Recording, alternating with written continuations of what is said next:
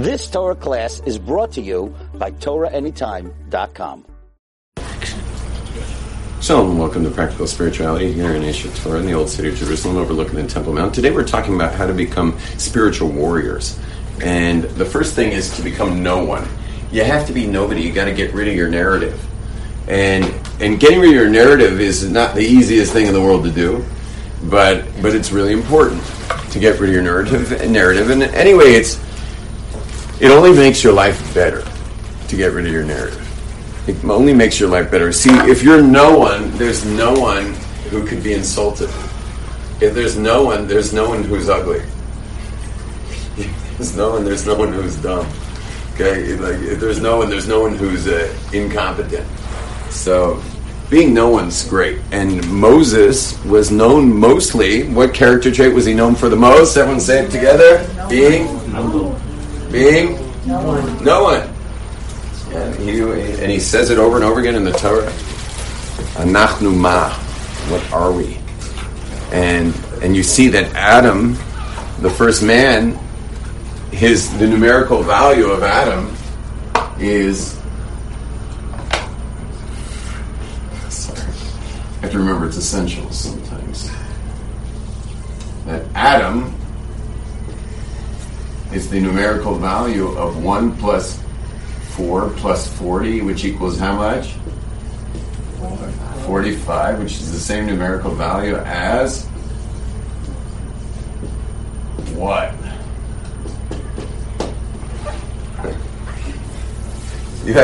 You want to be a what? You want to be a question mark, and you want to treat everything with a what? Like, what is that? What's this all about?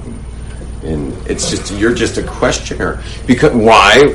Because you don't know what the world's about, and if you don't ask the word what and what and what and point to every single thing and ask it if it's your mother, you're never going to figure out anything. You got to ask and ask and ask. And it makes me insane when people give like doctors or lawyers or when they give these people respect. By the way, I don't mind giving them respect, but you give a Talmud Chacham respect because a Talmud Chacham has the equivalent of 50 PhDs. It's like, oh, I'm so happy this guy has spent the last 30 years staring at corneas. But like, slicha, I know people staring at mufflers for 30 years. I don't get any respect. And so, because this guy stares at corneas, he gets respect. Or this other guy stares at people's,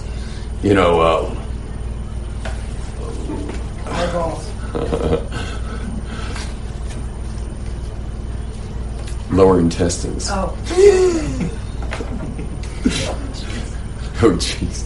Anyway, the point is that a Talmud Chacham, a Torah scholar, has like these massive, like gigantic knowledge base. He has a huge knowledge base and an expertise in the field after field after field after field after field after field.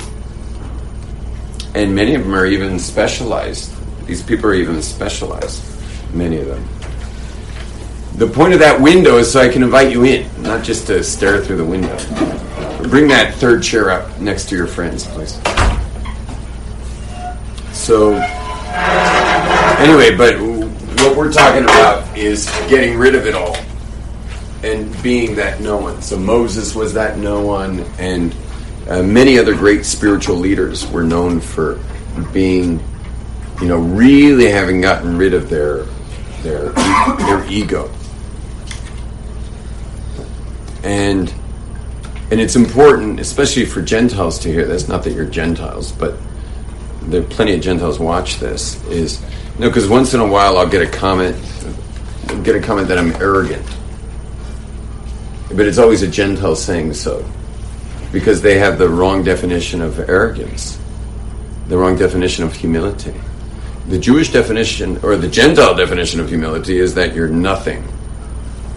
The Jewish definition of humility is that you are awesome, and God made you that way. You're great, and God made you great, because you're created in the image of God, and God works through you, especially when you're no one, and you can be highly dynamic and extremely effective in your life, powerfully, but humbly powerful. And be that channel for God to pour through you. And as much as you shine that light, as long as it's God shining his light through you, you are being humble. As much as you shine it. And you may get a lot of accolades when you're shining your light. You may get a lot of money when you're shining your light. You may get, the good stuff tends to come the way of people who shine their light. And you can distinguish someone who shines their light because God's shining through them, between them and people who are just trying to charm or impress. So people who are just like attention vampires trying to suck your admiration out of you. You can tell when people are doing that. But the scary thing is so many of us, our self-image. I mean, what do you think your self-image is? I mean, the big one or the safe one? Which one? Which self-image you going with? The big one that God made, or the safe one that you made? And then you'd wonder, why do you even keep a self-image around? Why would you keep a self-image around if it's nothing but misery? And the self-image makes you miserable. Like, why would you even keep that around? Why would you bother with it?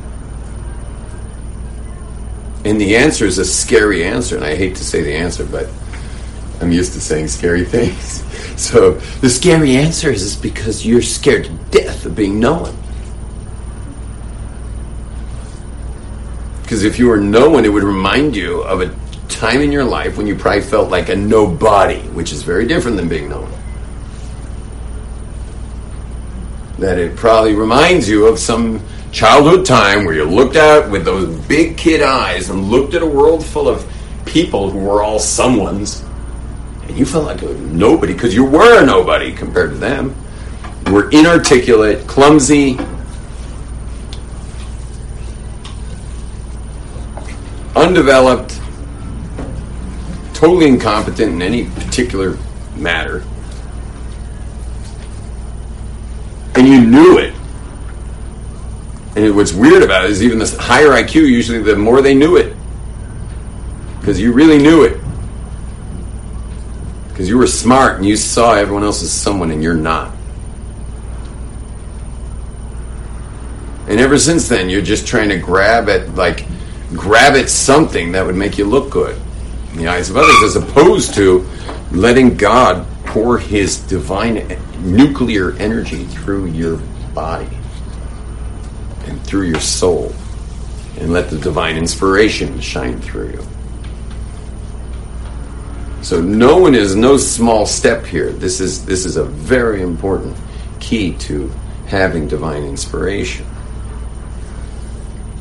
Now, how exactly you get rid of the someone that you are, that's the other question. Is, well, okay, Rabbi, I'm sold, but how? How do I do it? And so I can give you various ways to do it. Some are even legal. So one way is to become someone who is a dedicated meditator. Another way is to put yourself in the line of fire of a seminar leader like myself, but you don't have to come to my seminar. Put yourself in the line of fire of a seminar leader who's going to rip you to shreds. Until, meaning the narrative, not you. you he's going to build. Your narrative, it's going through a shredder. Which is where it belongs. I'm sure you had, God knows what happened to you, I'm sure several therapists have already stamped it. But it's over now. It's not going on anymore. Move on. Stop playing the victim. Start living the life that God creates.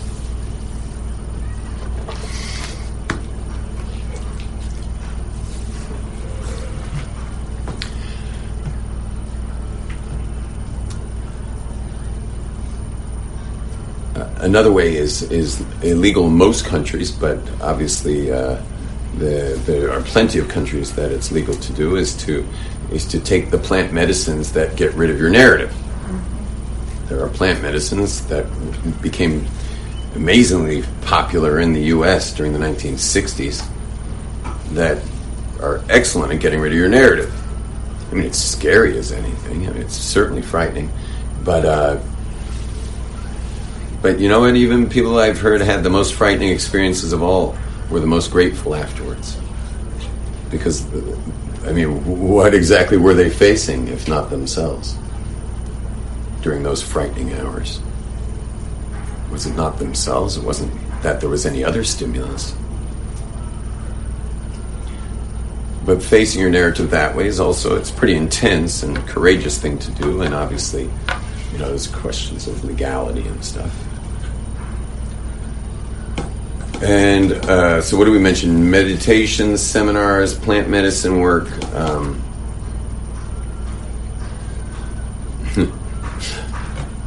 You can go through hell. I mean, that seems to work for a lot of people, but not everybody. So many people go through hell and just decide to wear it like a badge of honor. Here's Mr. Sufferer. You know, they start to wear it like this is the new person that they, meaning their narrative is pretty crushed, but they now wear sufferer.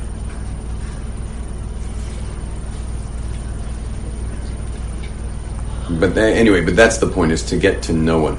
I would mention other things like fasting and stuff, but I don't think it's very good for our generation to be doing these kind of self-deprecating things like fasting and speech fasts. People in India go on 12-day fasts. They now finally have a Jewish one, a kosher Jewish one, here in Israel for a 12-day speech fast. The reason it's kosher is you can pray and you can wear your tefillin. So it's like the kosher version. So the only things you say for those 12 days are the minimal prayers inside the prayer book, and that's it.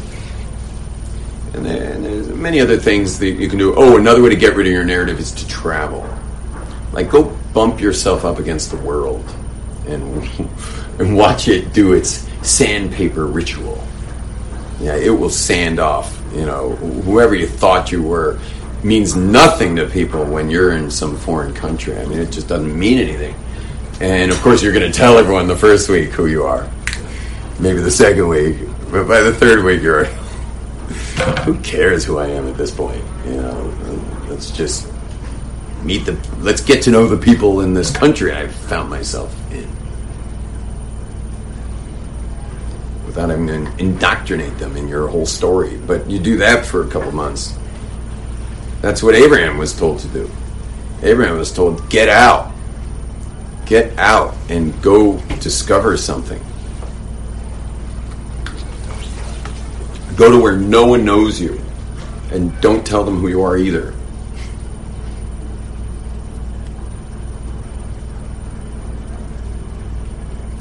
Okay, enough on no one. Let's can we move on? That was no one, but it really will do the job. Okay, the next thing is to study Torah. And when I say study Torah, I mean the revealed and perhaps even more importantly,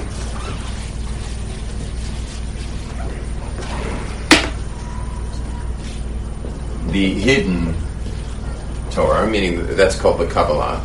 But to study Torah, you need to study the revealed, because you just got to know what to do if as a person. You know, you come up to issues, you got to know your stuff. That's not necessarily going to give you Ruach HaKodesh, but when you're grounded in real Torah, then you can start loosening up on the hidden Torah. Like, for example, whoever you've thought God is till today is wrong. Okay, it's dead wrong. Whoever you thought God was, every single one of you, when you made a bracha today, you said Baruch Atah, and then you probably had something in mind. Well, that wasn't God. That was you thinking about God knows what, imposing some concept of God onto God. And that's okay. I'm not giving you a hard time. That's okay.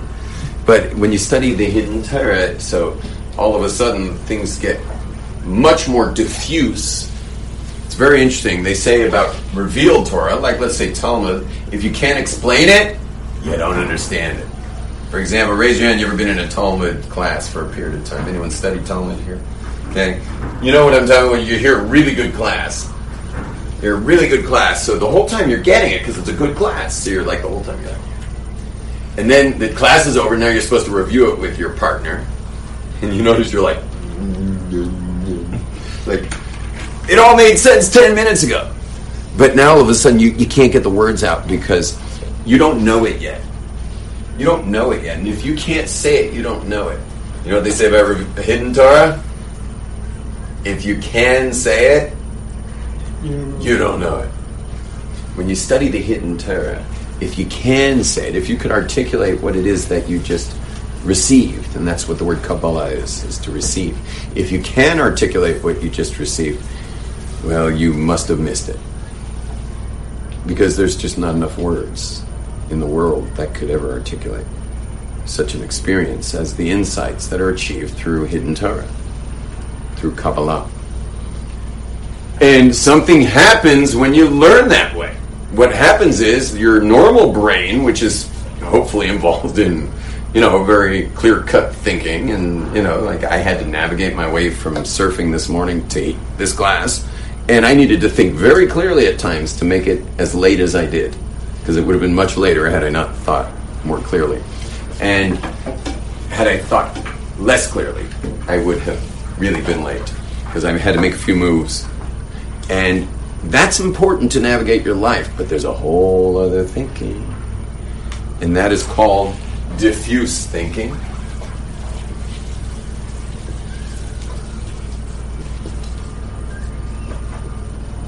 And diffuse thinking is the way mystics think of things. Things are much more associative. And you're more relating things and patterns and perhaps even numerical values and stuff like that, and this is something that sadly falls short on the intellectual dark web. Those who are into the intellectual dark web, all those things, those are really great, but they're always in there. What's the opposite of diffuse thinking? How would you say that? Clear-cut thinking? What would you call that? Analytical? Yeah, maybe analytical thinking. That's the term of that part of the brain, by the way. The left brain is called the analytical brain, while the right brain is called the associative brain. So unfortunately, when you're studying the dark, not everything in the intellectual life. When you hear Alan Watts on the intellectual dark web, you're going to hear diffuse thinking. That's going to be, you can hear the guy's brilliant. He's clearly a genius and can think analytically. But when he shares a lot of his thoughts, they're coming from a diffuse mind. Now, we're talking about how to achieve divine inspiration. Divine inspiration requires a diffuse thinker. You have to be someone who can utilize the right brain, where God has now room to send through you the message. You have to be a right-brained thinker to get the message. And you can develop that part of your brain. I don't know how, personally, how to do that, because I was born really over there more than any other place. I'm lucky, to just put the right shoe on, because my analytical thinking, I'm good at analytical thinking, but my nature is to be in that diffuse mind. I go here naturally, very naturally. So this is studying Torah, and that's getting into the diffuse thinking, what is part of what's called the associative brain.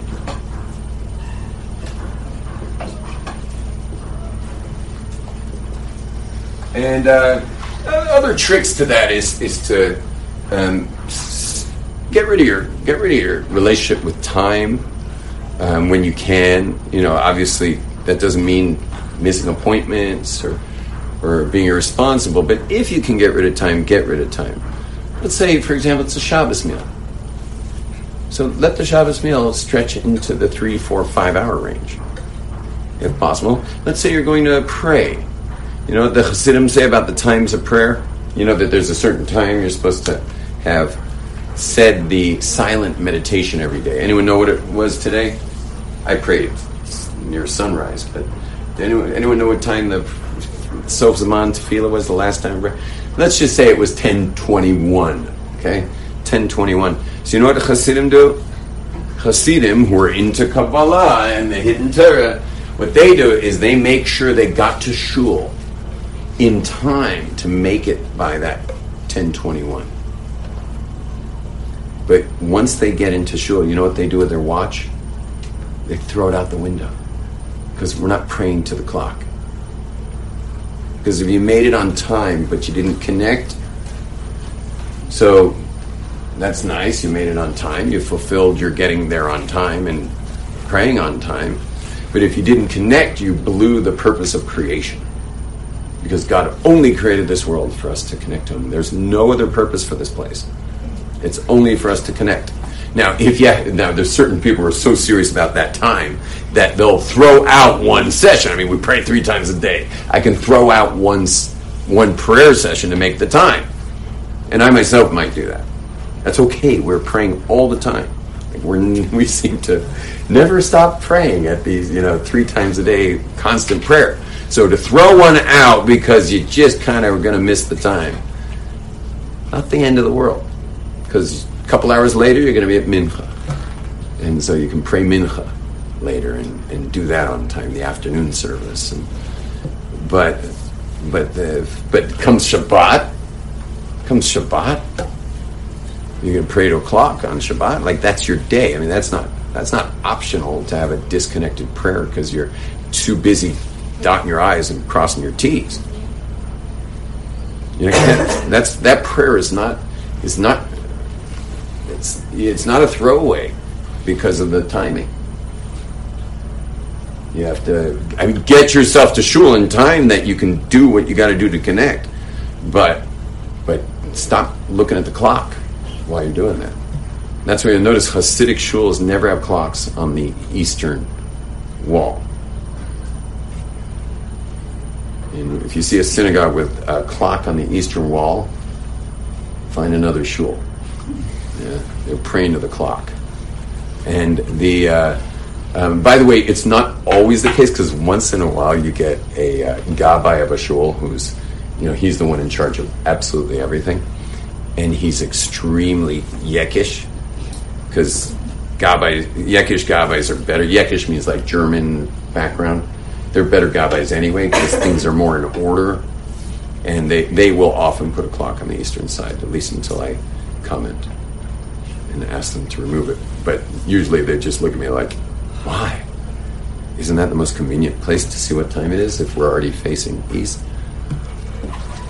Not going to fight with that guy. Okay, so Noah, next was Torah study. And here's one of the really important ones is a mentor. Is you need someone with divine inspiration as your primary mentor. Not someone with a lot of information, someone with a lot of inspiration. This is why when you go to a more Kabbalistically oriented community, you'll find that there's the mentor and then there's the posek. They're not the same guy usually. There's the mentor, that's the one guiding everyone to God. And they have that part of the brain highly utilized. They're probably born with it that way usually. And then there's a posek of the shul, sorry if I'm using too much Hebrew. The word posek means the halachic. There goes the Hebrew again. I'll fix it. But it's the halachic decision maker, which means the adjudicator of Jewish law, like the one who handles details, like for example, time.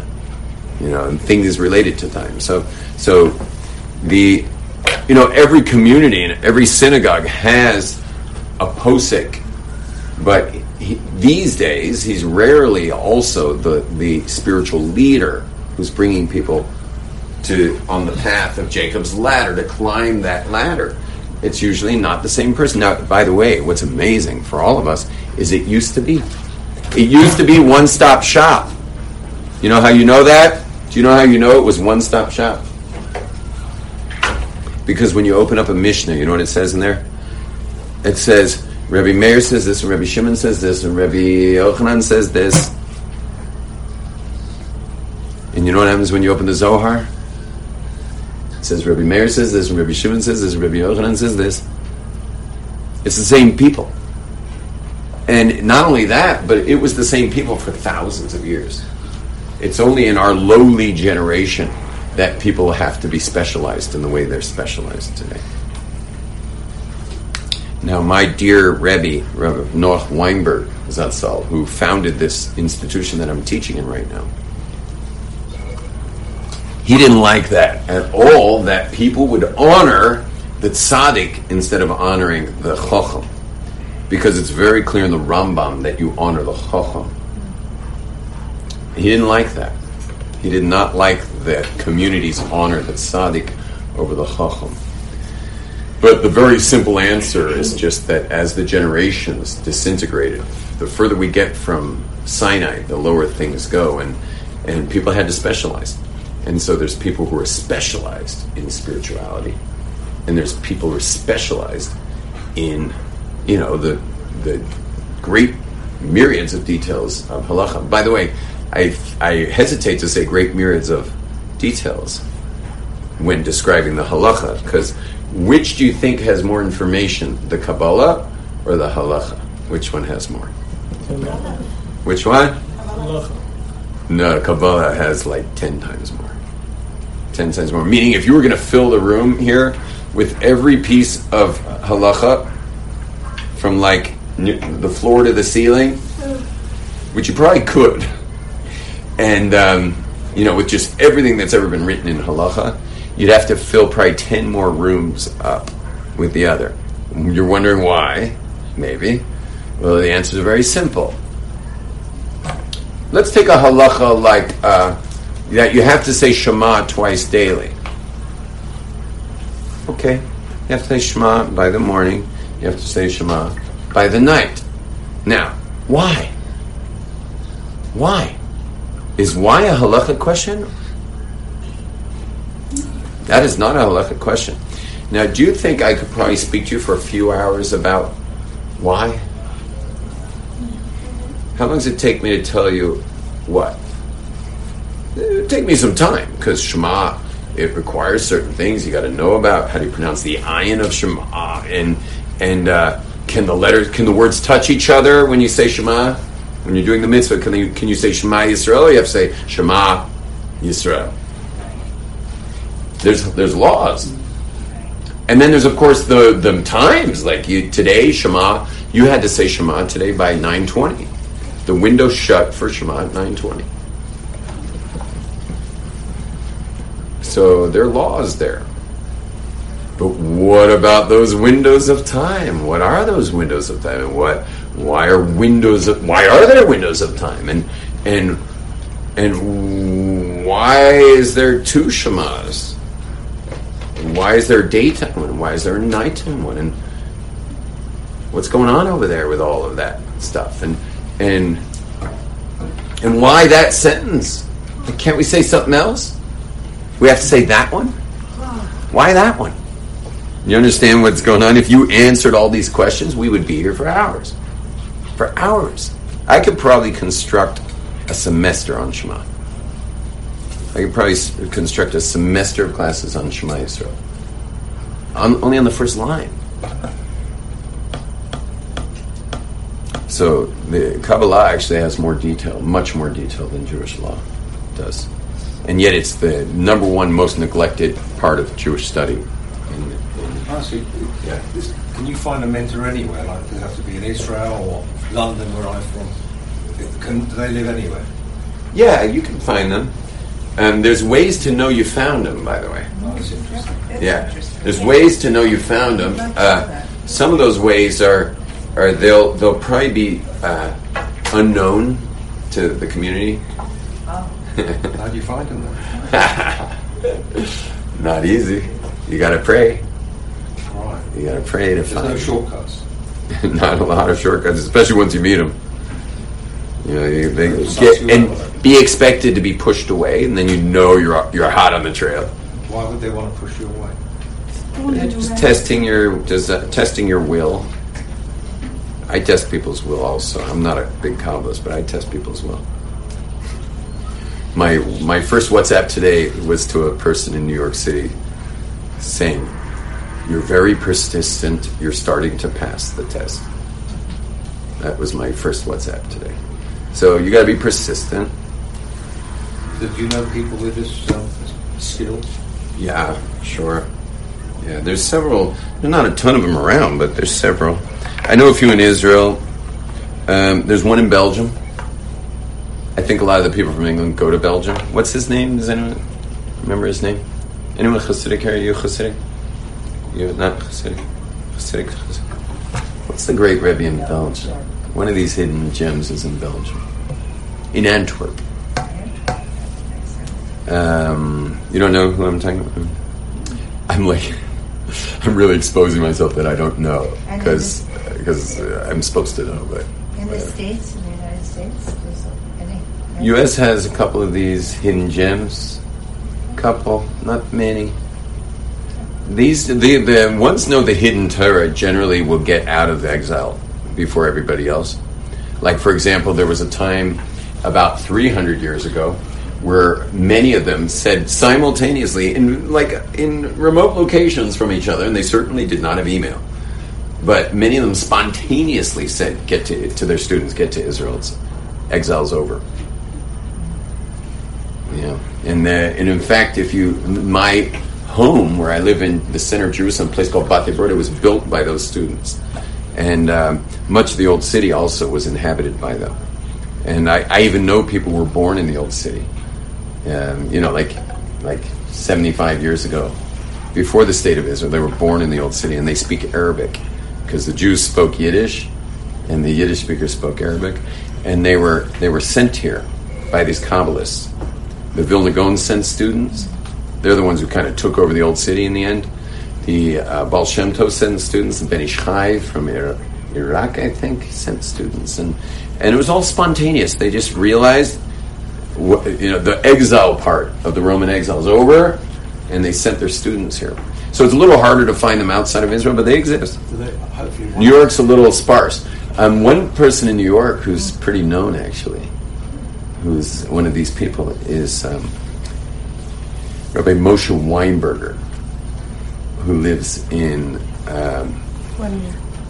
Woodmere in the Five Towns of Long Island. He's one of these people. He's not so secret, but I'm sure he's got some kind of secret life going on that is happening in the wee hours of the morning and stuff. Believe me, he's not sleeping in.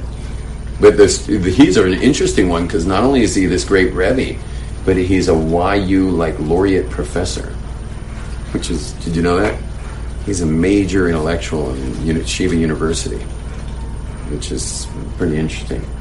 That he's very high up in the academic world, very high up in the Torah world, and also one of these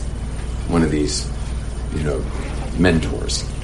Can women have a rabbi mentor, or does it have to be? There are women actually who have this as well. Oh. There's one in the old city. Yeah, my wife sometimes goes to her meditations. Her name is Yehudit Schneider. And she has her organization is called A Still Small Voice. And she's one of these people too. Yeah. But here I am talking about the hidden ones on live feed. But I'm not worried about it because even if you know who they are, they're going to test you. What was her name? I mean, you don't just get to go in and sit in the front row.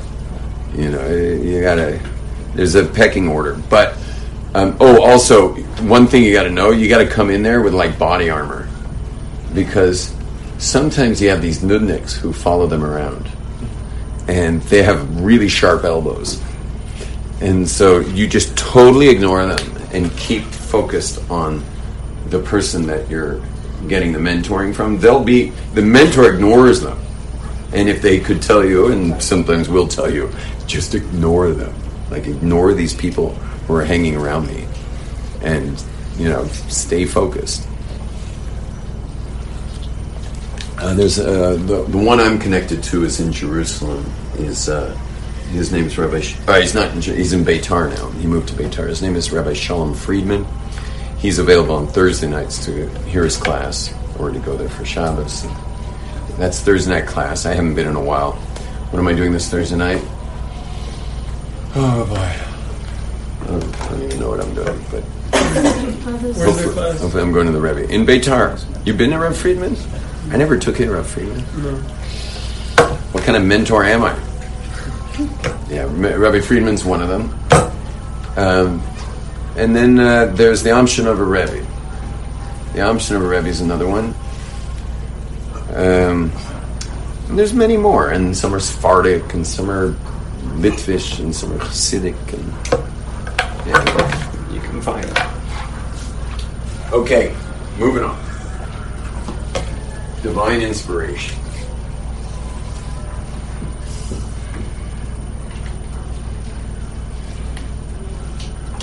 Yeah. So Rabbi Berkowitz also part of number 3. Rabbi Berkowitz actually does have a hidden life going on. Oh, really?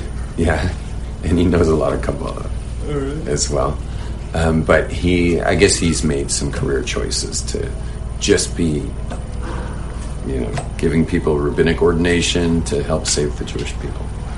So he's just decided many years ago, he's just sending rabbis out. I have my smichas from him. He's sending rabbis into the world to, help the Jewish people. Kabbalists, these secret Kabbalistic types are, whatever they're doing for the exiles is very hidden. It's not revealed. And someone like Rob Berkowitz, who's high up there, he's chosen to focus his energies in a much more, revealed way, I guess is the right word, and that's to put as many rabbis out there as possible to make a difference for the world. Moving on. Divine inspiration is so another thing is really important in achieving it is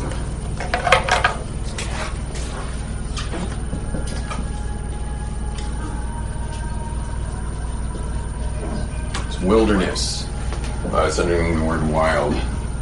So, is wilderness, and that is that you have to spend time outside the realm of the human, population. You have to spend time out there, and that's called in Hebrew, by no coincidence, that's called midbar, which is the word. Midbar is spelled like this. I think it may be a colon. And midbar means desert. Desert has one S or two S? One. Sorry, I don't mean to. It means wilderness, and it also means midbar also means to speak midaber.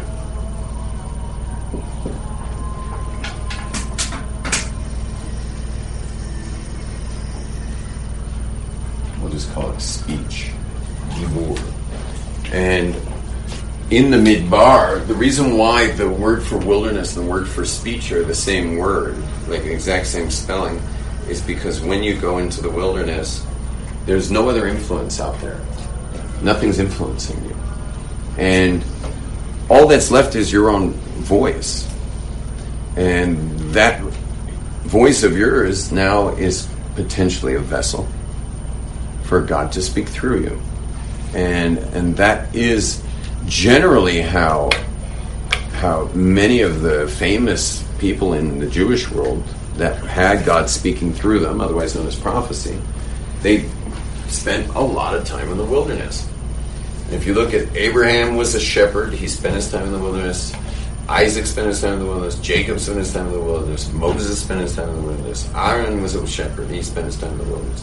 Aaron, in the end, wound up leading the Jewish people, but so he wound up in a big position of power. But he was ultimately a shepherd in his years. And Joseph was a shepherd, and even King David, when he met Goliath, what was he doing over there? He was shepherding. And what we notice is that people who have this greatness have spent time by themselves in the wilderness where no one else is talking. And there's another thing that you will not find in the wilderness, and that is institutions. There's no institution of the wilderness.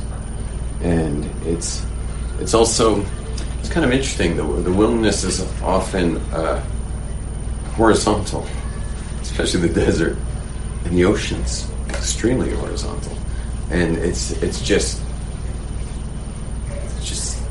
space. There's space there, and there's space for yourself, and there's patience that comes, and after a while you can clean out all the influences that you've had. We are highly influenced people living in our metropolises, in our communities, and with our parents' voices in our heads, and our teachers' voices in our heads, and the government's voices in our heads, and the advertisement voices in our heads, and the media's voices in our heads. And it's like, which voice is yours? Where's your voice? The mentors hear God's voice today. What's that? The mentors hear God's voice today. Mentors. What about the mentors? Do they hear God's voice today? I can't answer that. I can't answer that. If they did, they wouldn't tell you. And they wouldn't tell me either. I have an interesting phenomenon is why do Christians keep hearing God's voice? Every time I meet a Christian, they're like, God told me, And I meet Jews who are like, many of them 10 times more dedicated than the Christian guy.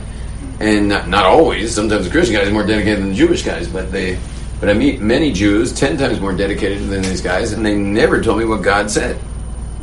And not only that, I've had a lot of these Christians come and tell me what God told them.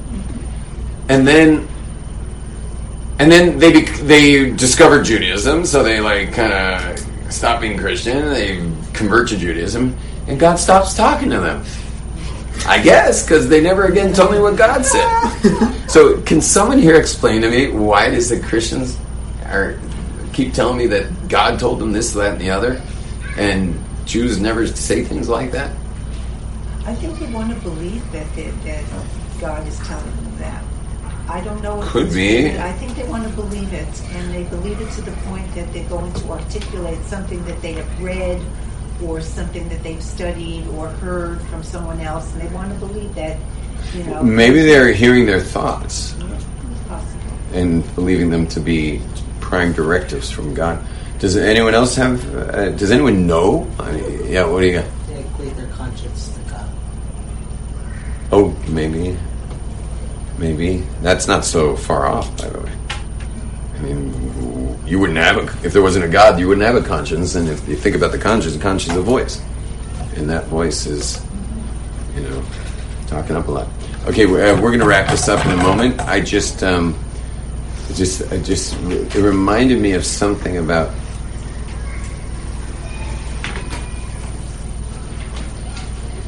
Yeah. It was Purim. There was a really drunk Litvak, which is a yeshiva-style person. He was really drunk, and he fell in my arms crying. And he cried and cried and cried and cried. And I held him. I didn't know why he was crying. He was just crying and crying and crying. And he said to me that ever since he was a child, he always had God speak to him. I mean, he always felt this relationship with God. That's what he said. I always talk to God, he said. I always talk. This is many years ago, so I'm kind of piecing it back together. He said, I always talk to God ever since I was a child. We had a really close relationship. He says, ever since I found out that Torah was true and became observant, I have lost my connection. There's a fully observant guy who's sobbing on my shoulder. I mean, it was soaking through my costume because it was Purim, and I was soaked through. And by the way, it got old after about a half hour, so I was watching the Aisha Tor Purim play while letting this guy convulsively sob on my shoulder. I was trying not to laugh at the various things going on in this ridiculous Purim skit going on in Aisha Tor, which was happening about 50 feet away from me, because I was in the way back when he approached me. I was on my way back from getting some water, and anyway, he keeps sobbing, and I'm like, oh, by the way, he's dressed as a chassid. He's dressed with, he put on fake payas, and he's wearing a Hasidic outfit, borrowed a long coat and everything.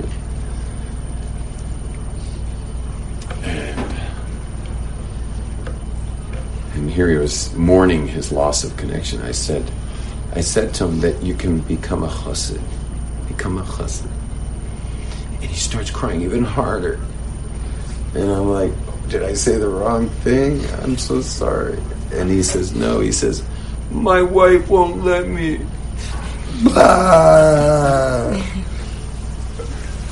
And he just kept crying.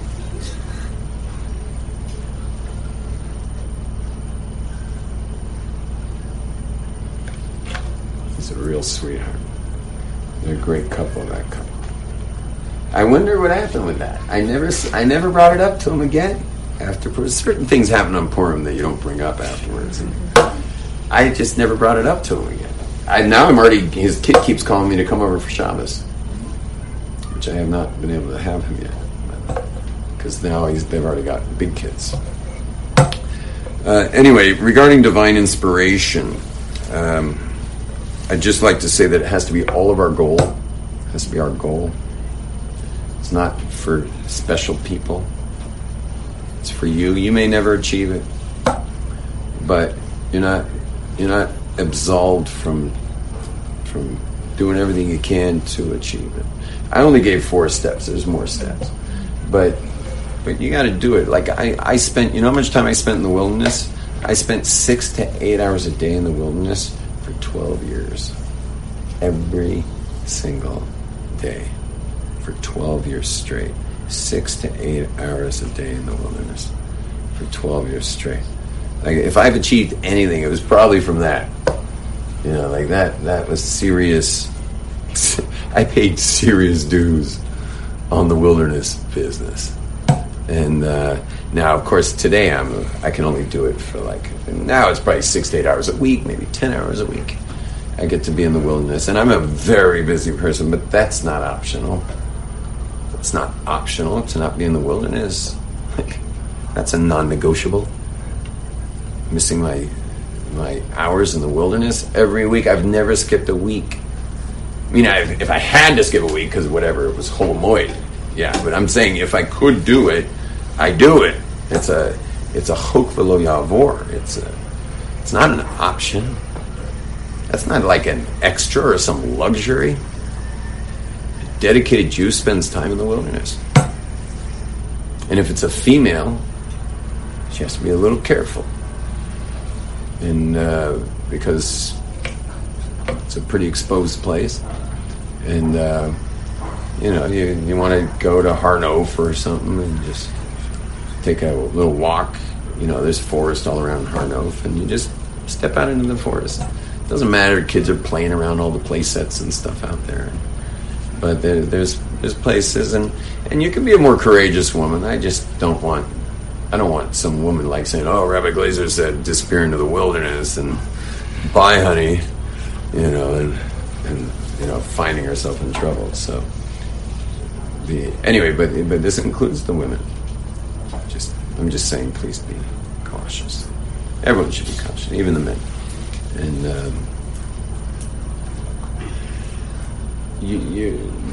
anyway, I've said this a million times, but intense spiritual development it's not a luxury. It is why we're here. That's why you came. That's what God put you here for. You're not like some extra in someone else's movie, okay? And you're certainly like, if you're one of these like super conventional Jews, you're going to be so busted when you get upstairs. And God's going to be like, what was that? And what are you going to do? Blame your parents or the community, or who are you going to blame? Like, you were put here. You were put here only to connect to God. That's the only reason you're here. And how you'll achieve that will be through many relationships, and how you'll achieve that will be through many struggles, and how you'll achieve that will be a lot of suffering. How you'll achieve that will be, God knows what you'll have to go through. Which means that's all part of it, obviously, but the point of it all was to connect, to be a vessel for that connection, and that requires serious